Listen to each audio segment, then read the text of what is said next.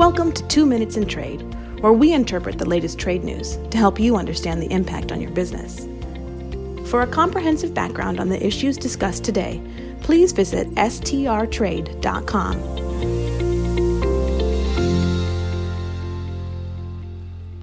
Today is Thursday, November the 16th, 2023. I'm Nicole Bivens-Collinson, Managing Principal and Operating Committee Member at Sandler, Travis & Rosenberg. Have you ever played Kick the Can?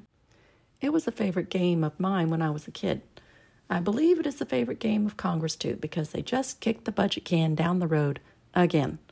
A crisis has been averted. Yay! But only averted for today.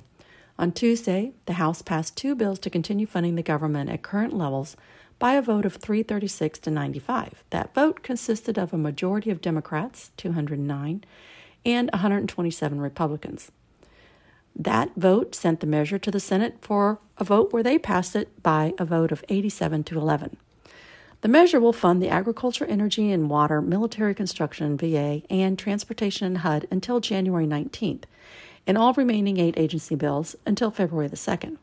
But this temporary extension is just that, temporary. The House is only in session for 20 days before the first tranche of agencies is set to expire on January 19th, according to the current House schedule, because of the holidays. While Speaker of the House Mike Johnson of Wisconsin was able to pass clean continuing resolutions, it was only with the aid of Democrats that it passed. Now, recall that former Speaker Kevin McCarthy of California lost the gavel in part due to his collusion with the Democrats during the debt ceiling crisis. It remains to be seen if Speaker Johnson will face any blowback from his more conservative members.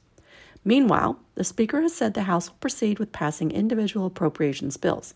However, the first test of the contentious bills to fund commerce, science, and justice, and labor and HHS this week failed to get past the rules stage, demonstrating that there is no unity within the Republican caucus to move on some agency bills.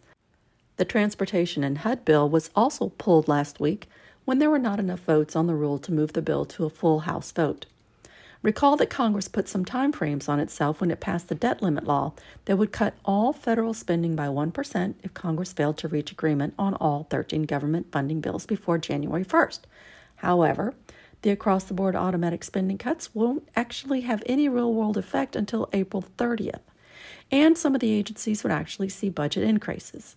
It's complicated, but I imagine Congress will find some way to avert cutting defense spending and just kick the can down the road if they can't get it together by January 19th or February 2nd. With professionals in 9 offices, Sandler, Travis & Rosenberg is the largest international trade, customs, and export law firm in the world. This is for informational purposes only and is not legal advice. The hiring of an attorney is an important decision that should not be based solely upon advertisements. Ask us to send you free written information about our qualifications and experience. Email us at messages@strtrade.com.